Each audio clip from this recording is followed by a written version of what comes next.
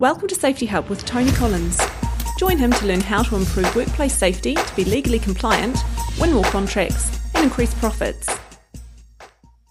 Hi listeners, and welcome back. This podcast is actually part of a series I have produced that explains how to set up your own safety system. The audio is taken from a video training course which is available for free from my website www.safetyhub.co.nz. But, I know some people like the podcast format, which is probably, why you're listening now. But if you do prefer video or even want to buy the product that goes with the course, it's all on the website and the details are there. But let's get into this particular chapter right away. Hazard controls. We now need to look at the significant hazards and put in place control measures. We need to be able to answer the following questions. Are the control measures that we may already have in place adequate? And how are we going to maintain those control measures? So what you need to do is now have your team determine the control measure. By law, we have to consider the following three methods and apply them in this order. If practicable, eliminate. Otherwise, if practicable, isolate, or else minimise. I'll define these shortly, but notice that the word if practicable keeps coming up. What they're trying to say there is that you need some kind of reasonable guide to know how far you need to go to eliminate something, or how much time and money you need to put into it. What is reasonable for you may be different for someone else, I can guarantee that. Of course, there is a limit, and it's based around the definition of this word reasonable, which is important to know because that's what the law is looking at. And we want you and your system to be legally compliant. Whether a step is reasonable takes into account how seriously someone could have been harmed, how likely the harm is, how much is known about how to prevent it, and the availability and the cost of the safeguards. To understand this, we need to get into this process of risk management that I've spoken about earlier. This is really important to understand because it will help you decide what is practicable. Not only that, let's say you have two hazards you need to control. Which one should you deal with first? Risk management is all about estimating the amount of risk and deciding what action to take. And we do it using this basic matrix. Using this risk matrix, we look at any significant hazard and therefore can apply a more scientific method of showing how we determine the risk involved. You'll see on one side, on the left-hand side, we've got the likelihood of things occurring from starting at the top, rare, increasing to almost certain. And then along the top, we've got the severity. Is it minimal or all the way to the right, catastrophic? Within your business, you may wish to discuss the definition of the terms, but the following are a starting point. Minimal, say hardly any injury or illness, all the way to catastrophic, multiple deaths, multiple serious harm, critical damage to equipment. Likelihood can move from rare, never heard of this thing happening, all the way to almost certain. The event is expected to occur in most circumstances, pretty much daily.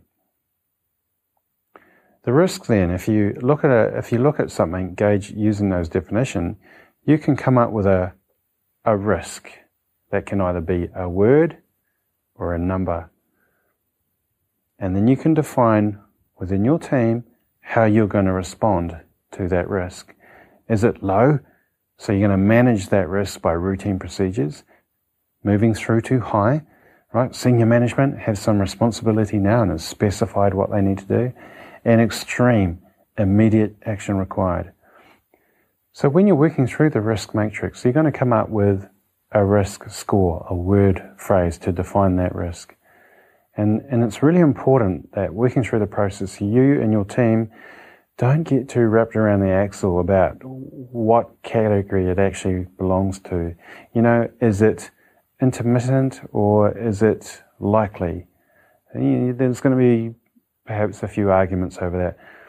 The general principle is we're trying to find big picture outcomes. Let me give you an example. Me drinking a cup of coffee and burning myself while sitting at the computer. The hazard is hot coffee, and I would judge this as a rare likelihood that I would burn myself. I've never done it and have not heard of anyone else doing it, so I'm happy with the word or definition rare.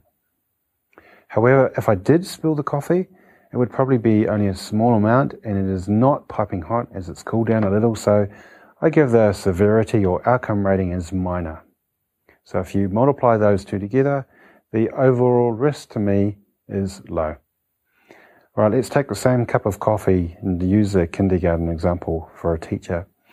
With the age and curiosity of kids, I would say an unattended hot cup of coffee would have the chance of burning a kid somewhere between once a year to once a month. So I'll just be safe and I'll call it intermittent, monthly. And I would rate the consequences higher for the kids, as they will probably be exposed to more hot coffee, they'd spill more, and perhaps it would cover more of their body percentage-wise. So I'd give that a moderate rating. And if you multiply the intermittent and moderate, we come up with a moderate risk. The key, though, is that the same hazard has now moved from a low risk to a moderate risk. So with those definitions behind you now, I want to go back to our first step. Step 1. Pull out your hazard register and assign a risk score to all the significant hazards. Remember, what we're trying to do here is work out what priority we should be working through them. Working through our printing press example, we've come up with a high and a low risk. So now we need to control the hazards, starting with the noise hazard using the eliminate, isolate, or minimise control method. How do we do that? Well, elimination. If a hazard is eliminated, then it no longer exists. For obvious reasons, this is the most effective control and probably the most overlooked. So you need to start thinking, does the task need to be done, or can it be completed in a different way? You can redesign or change or substitute equipment to remove the source of the temperature, noise, or pressure. Can you redesign a process or use a different chemical? Maybe redesign a workstation to relieve physical stress and remove ergonomic hazards. Remember the New Zealand example I gave earlier. Redesign general ventilation to include some fresh outdoor air to prevent the old sick building syndrome. For example, if you had a business and you had to work on roofs, working at heights is clearly a significant hazard. You determine it as a moderate risk to your business, and one way to eliminate the hazard is to stop the work and close up shop. There's no more working on roofs going on for you. However, how practicable is this as a control measure, using the definition that we talked about earlier? Clearly, the cost of this measure, i.e. going out of business, is not practicable. However, it must be understood that employers cannot simply say that because a product or service is a core product of mine, then we don't have to eliminate it in any situation. The reality is, if it is significant and is a high risk and it can't be isolated or minimised, then elimination may be the only option, i.e. if we could not find other means to protect workers, then no more working on a roof. Another option is to build roofs at ground level, much like they now build motorway bridges by first building the bridge, then digging the tunnel underneath the bridge. However, you determine that you can't eliminate working at heights on your roofing business. So we move on to isolation. The hazard still exists, but the workers can't come into contact with it. The two major methods are enclosure or using barriers. Let's look at enclosure first. If you can pause the video and have a read. And then the other example is of using barriers or local ventilation. Machine guarding is a classic in the use of isolation. Minimisation. This control method is the least effective because it relies on a lot of human interventions. And ironically, it's the most used control method. And it's where people go to first when they're thinking about control measures, which includes training or PPE, giving clear procedures or rules around the hazard, scheduling individual workers to reduce exposure, e.g. you're limiting time on the shift to reduce exposure to a noisy machine, or scheduling hazardous work to times when most staff are off-site, in the evening or for maintenance work. The last 2 points don't resolve the problem, but all they do is reduce the risk to a smaller group. But because there are a few of them, it may be easier and it may be more cost-effective than to try and protect the whole group. So let me ask you before we go on, do you always go to PPE first? Do you expect your guys to wear the PPE and just get on with it without having thought about, can we eliminate or isolate that problem before we go on to minimise it? With these definitions behind us then, of eliminate, isolate and minimise, let's look at how we're required to manage and document the process. Step 2, research. Don't reinvent the wheel. There is heaps of information already out there on the internet on how to control hazards. Have your team research individually or collectively and get them together and discuss these ideas. Let's have a look at some examples of research. A. Regulations. They describe requirements applying to certain work situations, and they are enforceable. You need to have a look at the list and see if your hazard or trade falls under one of these regulations. B. Approved codes of practice. They are sort of guidelines approved by the Minister of Labour under the Act. While they may be used in court as evidence of good practice, you are not legally required to adopt them. However, if you choose not to follow a code, you must be able to prove that your practice is at least as effective and that you've taken all steps practicable in these circumstances. C. Guidelines. And they may or may not have been helped by the Department of Labour, and they may not have gone through a formal approval process, but, trade literature, books, magazines, associations could guide you there. D. Safety data sheets and the like have detailed control practices. Contact your supplier and get copies of safety data sheets. E. Miscellaneous, Google. There are so many good international web pages out there on health and safety. So just to re-emphasize, regulations are enforceable, so you need to check if they apply to you. For example, there are regulations on the use of cranes, boilers, passenger ropeways, and there are literally hundreds of codes of practice on things like the kumara growing industry, lead-based paints, scaffolding in New Zealand, armed robbery advice for employees, and so on. Remember, we're trying to find the best practicable solution, which means you need to consider how much is known about how to prevent harm for a particular hazard. If you have a scaffolding company, you either need to follow the code of practice or document why you're not, because you have a safer method to follow. Your industry have helped put together a guide for you, and ignorance of that guide is no defence. So check to see if there is a guide already made for you and the hazard you are looking at. Step 3, decide if it's applicable. Let's keep working through this noisy printing machine example. And you found a code of practice and it talked about eliminating the noise. And they had a question, can you change the printer for a quieter machine?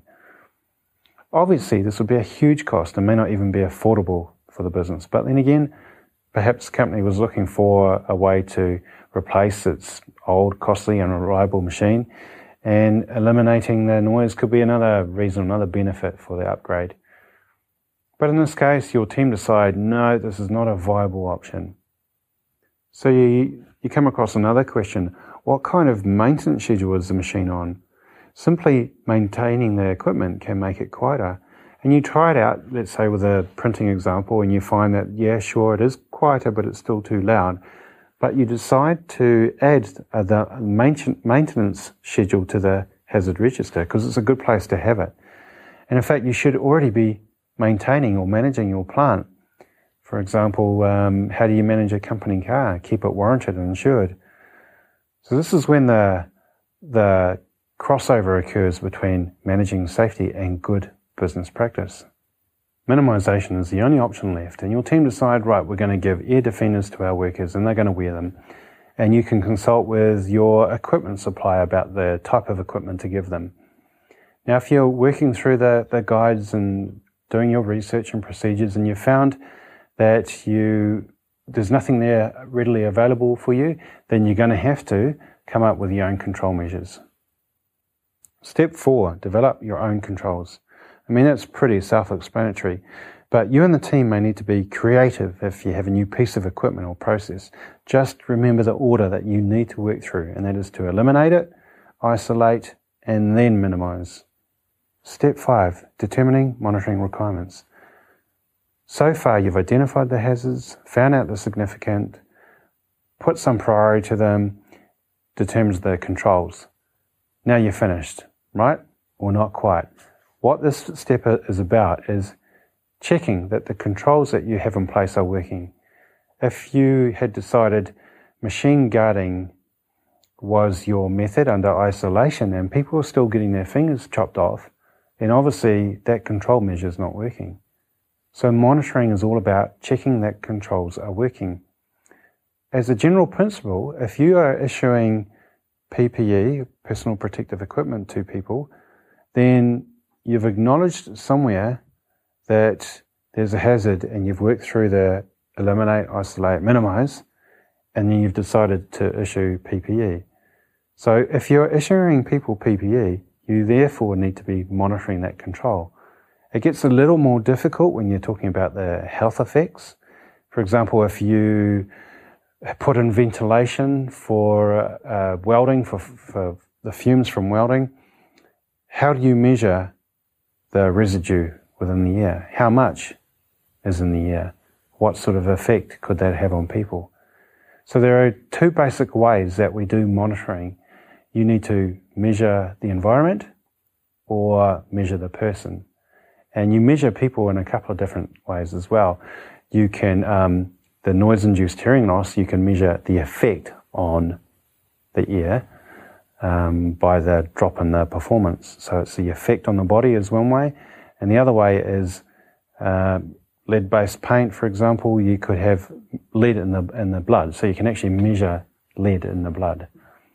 I guess the point I'm trying to make here with regard to monitoring is that it can get quite complicated and you may need to get an outside help.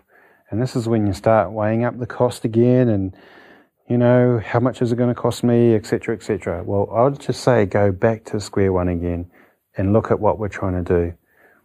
We're trying to protect your people from harm, and we're trying to make your business more profitable so that you're not exposed to risk, legal and prosecutions and financial risk, but also long-term. If your aim is to build up a long-term profitable business, then doing this right from the start means that you're driving that risk right down. When you do go about testing, you need to take all practical steps to get the consent of the employees. It's important that staff understand why they're being tested and then told the results in a way that they understand. As the monitoring is done to maintain workers' health, anyone who refuses to take part must accept that this refusal will weaken their case if in later years they claim to suffer an occupational illness which monitoring could have prevented. And implicit in the consent is that employers also have the right to this data. You may need to explain this to employees. For example, if everyone in the printing press workshop knew their individual results and knew their hearing was being affected, but the manager did not, then no one may realize that the controls were not working. Step 6. Finally, you have now thoroughly researched all the hazards and management options, which has included how much it will cost and how long it will take to control the hazards. Now, in the area of cost, some of my colleagues are, I think, a bit naive here. They will tell you can't put a price on safety and that you must do everything possible to minimize risk. But all companies, no matter how big they are, do have a limit of resources that they can put into a problem. So I've already taken you through the legal perspective, which is to take all practicable steps. And that does put a limit on how far you need to go. But my biggest issue with this sort of thinking is that with companies that do have a limited dollar to spend on safety, if they had 10 high-risk hazards, I think it's better to try and spread the money and bring the risk to a moderate across all 10, then focus on 2 to 3 to bring to a low risk. So the final step here is to look at all significant hazards and weigh up the risk. and the cost in terms of money and time, and work out a plan that will allow you to best tackle all the significant hazards. This last step then is taking the big picture into account, the business cash flow, peaks in your operational tempo, and working out when and what to do. Action steps. Working through the hazard register, determine the risk of the significant hazards. Research controls. Having research, decide if they're applicable. Document if they're not. Then develop your own controls. Determine monitoring requirements and add to the annual plan. Prioritize and schedule control measures based on practicality of solutions.